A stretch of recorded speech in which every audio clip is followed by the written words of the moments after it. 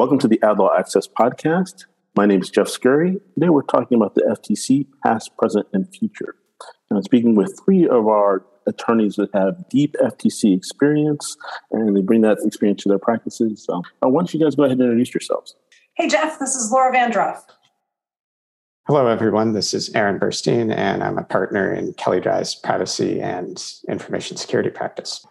And I'm Jessica Rich, also at Kelly Dry. All right, so let's begin with some level setting. The FTC's activities fall into three general categories: enforcement, policy, and consumer and business education. Now, while it's important to keep an eye on all three, nothing makes companies sit up and pay attention like being the subject of an investigation or enforcement action. So let's begin by talking a little bit about how the investigative and enforcement process has traditionally worked. How do investigations begin, Laura? Well, there's no one way, Jeff, but investigations can start with a complaint from a consumer. They can begin with a referral by Congress. They can begin from reporting in traditional media, print media, from a blog post, and everything in between. I would add that frequently the FTC gets complaints from competitors and also technologists who have made findings about problems going on in the marketplace. So what are the major stages in an FTC investigation, and who are the players involved? Well, focusing on consumer protection investigations as opposed to competition investigations, the antitrust investigations, the attorneys and investigators looking at consumer protection issues will first ask the target of an investigation, or sometimes third parties, for information in the form of an access letter or a civil investigative demand. I should note at the outset that FTC investigations are non-public, and so this is not a splashy event that happens on the front page of the Washington Post, but rather hits the desk often of lawyers at a company or just the business itself. After the agency receives the information that it's looking for through inquiries to the business, through its lawyers, if the business retains counsel, then if the FTC has reason to believe that there's been a law violation, it will pursue traditionally settlement of that law violation through what it calls a consent process. And if the settlement is not resolved, then the agency can pursue litigation. Now, not every case, in not every investigation, I should say, does the staff have reason to believe that there's been a law violation. In fact, the agency has said many times that it closes more cases than it brings. And so the fact that the FTC raises questions does not mean that it is going to necessarily find that there's been a violation of law. Yeah, I would say that the road that it takes to get from that beginning, an initial access request, to some resolution can be long, and it can follow a really wide variety of paths. And Laura hinted at some of them. But I think that one point that's worth emphasizing is that receiving a CID and responding to it is not a small event, and can lead to a variety of consequences for companies, both in terms of internal resources that they need to devote to responding to the demand, external resources in the form of outside counsel, and then disruption to business processes and an obligation to retain records, for example, that are subject to the CID. And then there's the process of production, waiting for staff to review the information and sort of move the investigation forward. So I think just one consistent feature of investigations over time is that they do take quite a bit of time to resolve, even if they don't result in an enforcement action. And I would just underscore exactly what you said, Laura, which is that even though it does take enormous effort to respond to a commission inquiry or CID, they don't necessarily lead to a case. So the importance of advocacy, strong, knowledge of one's practices and the ability to make the arguments that are necessary to push back on a meritless, what you believe is a meritless complaint is very, very important.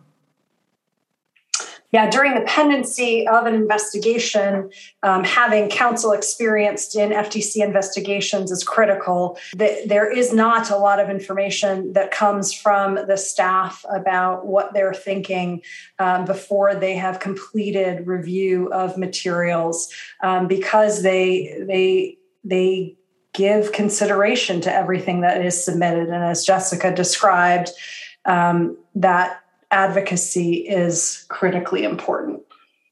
All right, thanks for that. Now let's kind of talk about where things are today. Aaron, how is the FTC dealing with the fallout from the Supreme Court's decision in AMG, which held that the FTC could not obtain equitable monetary relief under the FTC Act? The court held that Section 13B does not authorize the FTC to obtain so-called equitable monetary relief. That is money that is in the form of damages or something besides a civil penalty, which the FTC has to have specific authority. So what that decision did really was to take away a statutory authority that the FTC had relied on and asserted over many years in its consumer protection cases. The way the agency is adjusting to the AMG decision falls along a couple of different paths. One is that the FTC is beginning to explore and emphasize other sources of legal authority that it could use to obtain monetary relief. And we see this sometimes with the FTC turning to statutes that haven't always been front and center in its enforcement actions, like ROSCA, the Restore Online Shoppers Confidence Act. Another route is to work with other federal agencies that might have broader civil penalty authority and to team up with them in order to at least obtain some monetary judgment or other relief that the FTC can no longer obtain on its own. And then a third pathway that's being discussed a lot is to consider issuing new rules or new regulations. Those rules not only allow the FTC to specify in greater detail what types of conduct are unlawful, but they also open the door to more ways to obtain money from defendants who allegedly violate those regulations. So those are some of the ways that the FTC is looking at dealing with the decision in AMG. Okay. What steps has Chair Khan taken to change how staff conduct its investigation? Chair Khan has, I think, continued to pursue some of the changes that others on the commission have called for in recent years. Not all of these are deeply substantive, but I think there is a growing emphasis on and interest in pursuing individual liability against corporate officers rather than just against corporations themselves. Traditionally, that's been limited to a fairly specific group of FTC defendants, especially in fraud cases or where there are relatively small companies with individuals really asserting or exercising control over their activities. So that's been one way, and I would ask Laura and Jessica if they have other changes that they're observing in practice.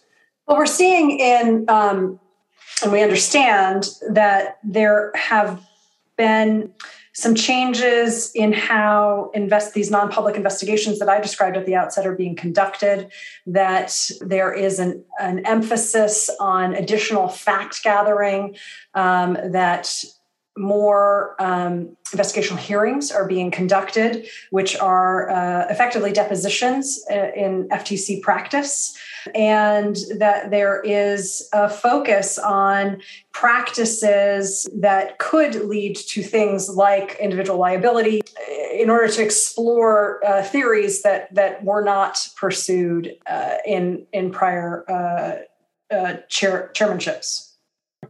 One change we're seeing that may be temporary due to the transition is that staff is not as empowered as it has been in the past. So when you negotiate with staff, they aren't able to respond and do the give and take in the same way they have, because they feel like they have to run everything by the powers that be, as they're still figuring out what the rules are. What this means is it may be hard to resolve issues at the staff level, at least for now, and it may require escalation to the next levels up before you can get a clear answer or resolution of whatever issue you're trying to resolve. So that's something to really be prepared for as you deal with the commission. So at a practical level, how is the new tone at the top affecting FTC investigations, at the staff, bureau, and commission levels? So I think that the way that this is playing out is that it changes some of the expectations that companies have traditionally had in terms of dealing with the FTC. And Jessica alluded to that in terms of the give and take that has occurred in the past with staff that are leading the investigation. I think that it, maybe to summarize it, there's some need to expect the unexpected, and there's going to be a little bit of unpredictability, maybe a different cadence to communications about the status of investigations. But I think at the same time, it also underscores the basics of what has been essential to respond to FTC investigations in the past, and that is a good understanding of the law and precedent in the form of previous enforcement actions, and being ready to advocate and make the case. Now, that might all be received differently. It might occur at different points in an investigation, but without that foundation, at least as a guideline for a changing commission, I think one would get lost pretty quickly. So at least having that baseline to work from and emphasizing those fundamentals, I think is still a wise place to invest effort.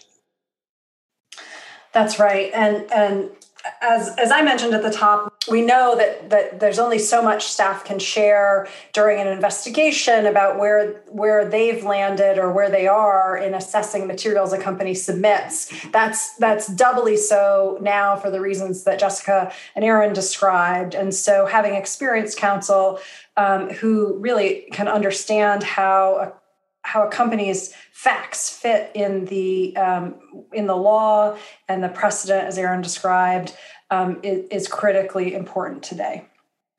So looking ahead, what are some of the items we might see in the coming year? Well, this question is extremely timely because actually we do know some of the things that the FTC is planning in the coming year, only because just a few days ago, the FTC issued a statement of regulatory priorities that told us. So the headlines of that are that in addition to reviewing or taking action on almost 20 rules and guides that the FTC currently enforces, the FTC is planning to develop multiple new rules on what it calls surveillance and unfair methods of competition. And of course, the Republicans, the commissioners are not in agreement, but those are the plans that the chair announced just last week. So the new rules pack a whole lot of punch as they encompass multiple issues, each of which could be a rule by itself. The The first category is rules to halt abuses stemming from surveillance-based advertising business models, which the FTC says could have the effect of curbing lax security practices, limiting intrusive surveillance, and ensuring that algorithmic decision-making does not result in unlawful discrimination. And the FTC also says that these practices threaten both consumers and competition, signaling that the new rule might encompass both consumer protection and competition issues. And as the second big category of rules, the FTC's announced that it's going to define certain unfair methods of competition, which could include rules related to non-compete clauses, surveillance, the right to repair, pay for delay, pharmaceutical agreements, unfair competition in online marketplaces, occupational licensing, real estate listing and brokerage, and industry-specific practices that substantially inhibit competition. So, as the FTC explains, many of these rules, basically the FTC's renewed focus on rulemaking and many of these specific rules are a specific response to what the FTC terms changed circumstances, including the Supreme Court's AMG ruling and the FTC's elimination, as it says, of, quote, bureaucratic steps in its own rulemaking procedures. And as Aaron noted, when the FTC enforces a rule, which is why it's important, this is so important to the FTC, it can seek redress for consumers or civil penalties for violations. And this authority is unaffected by the ruling in AMG. So this is very important authority that the FTC wants to develop. In addition to those new rules, there's almost 20, as I said, existing rules that the FTC is going to be reviewing and possibly amending. And that includes some really significant rules like business opportunity, COPPA, the HSR rules, the endorsement guides, the negative option rule, the telemarketing sales rule. It's reviving the care labeling rule, which the previous commission had said it was going to phase out. And it's also considering breach notification requirements for the safeguards rule. So, as I said, there was ferocious dissents from Phillips and Wilson, who believe that the FTC is recasting itself as a, quote, mini Congress without any of the accountability that comes with it, and predicts that this will not end well for anybody. And of course, this announcement raises a lot of additional questions,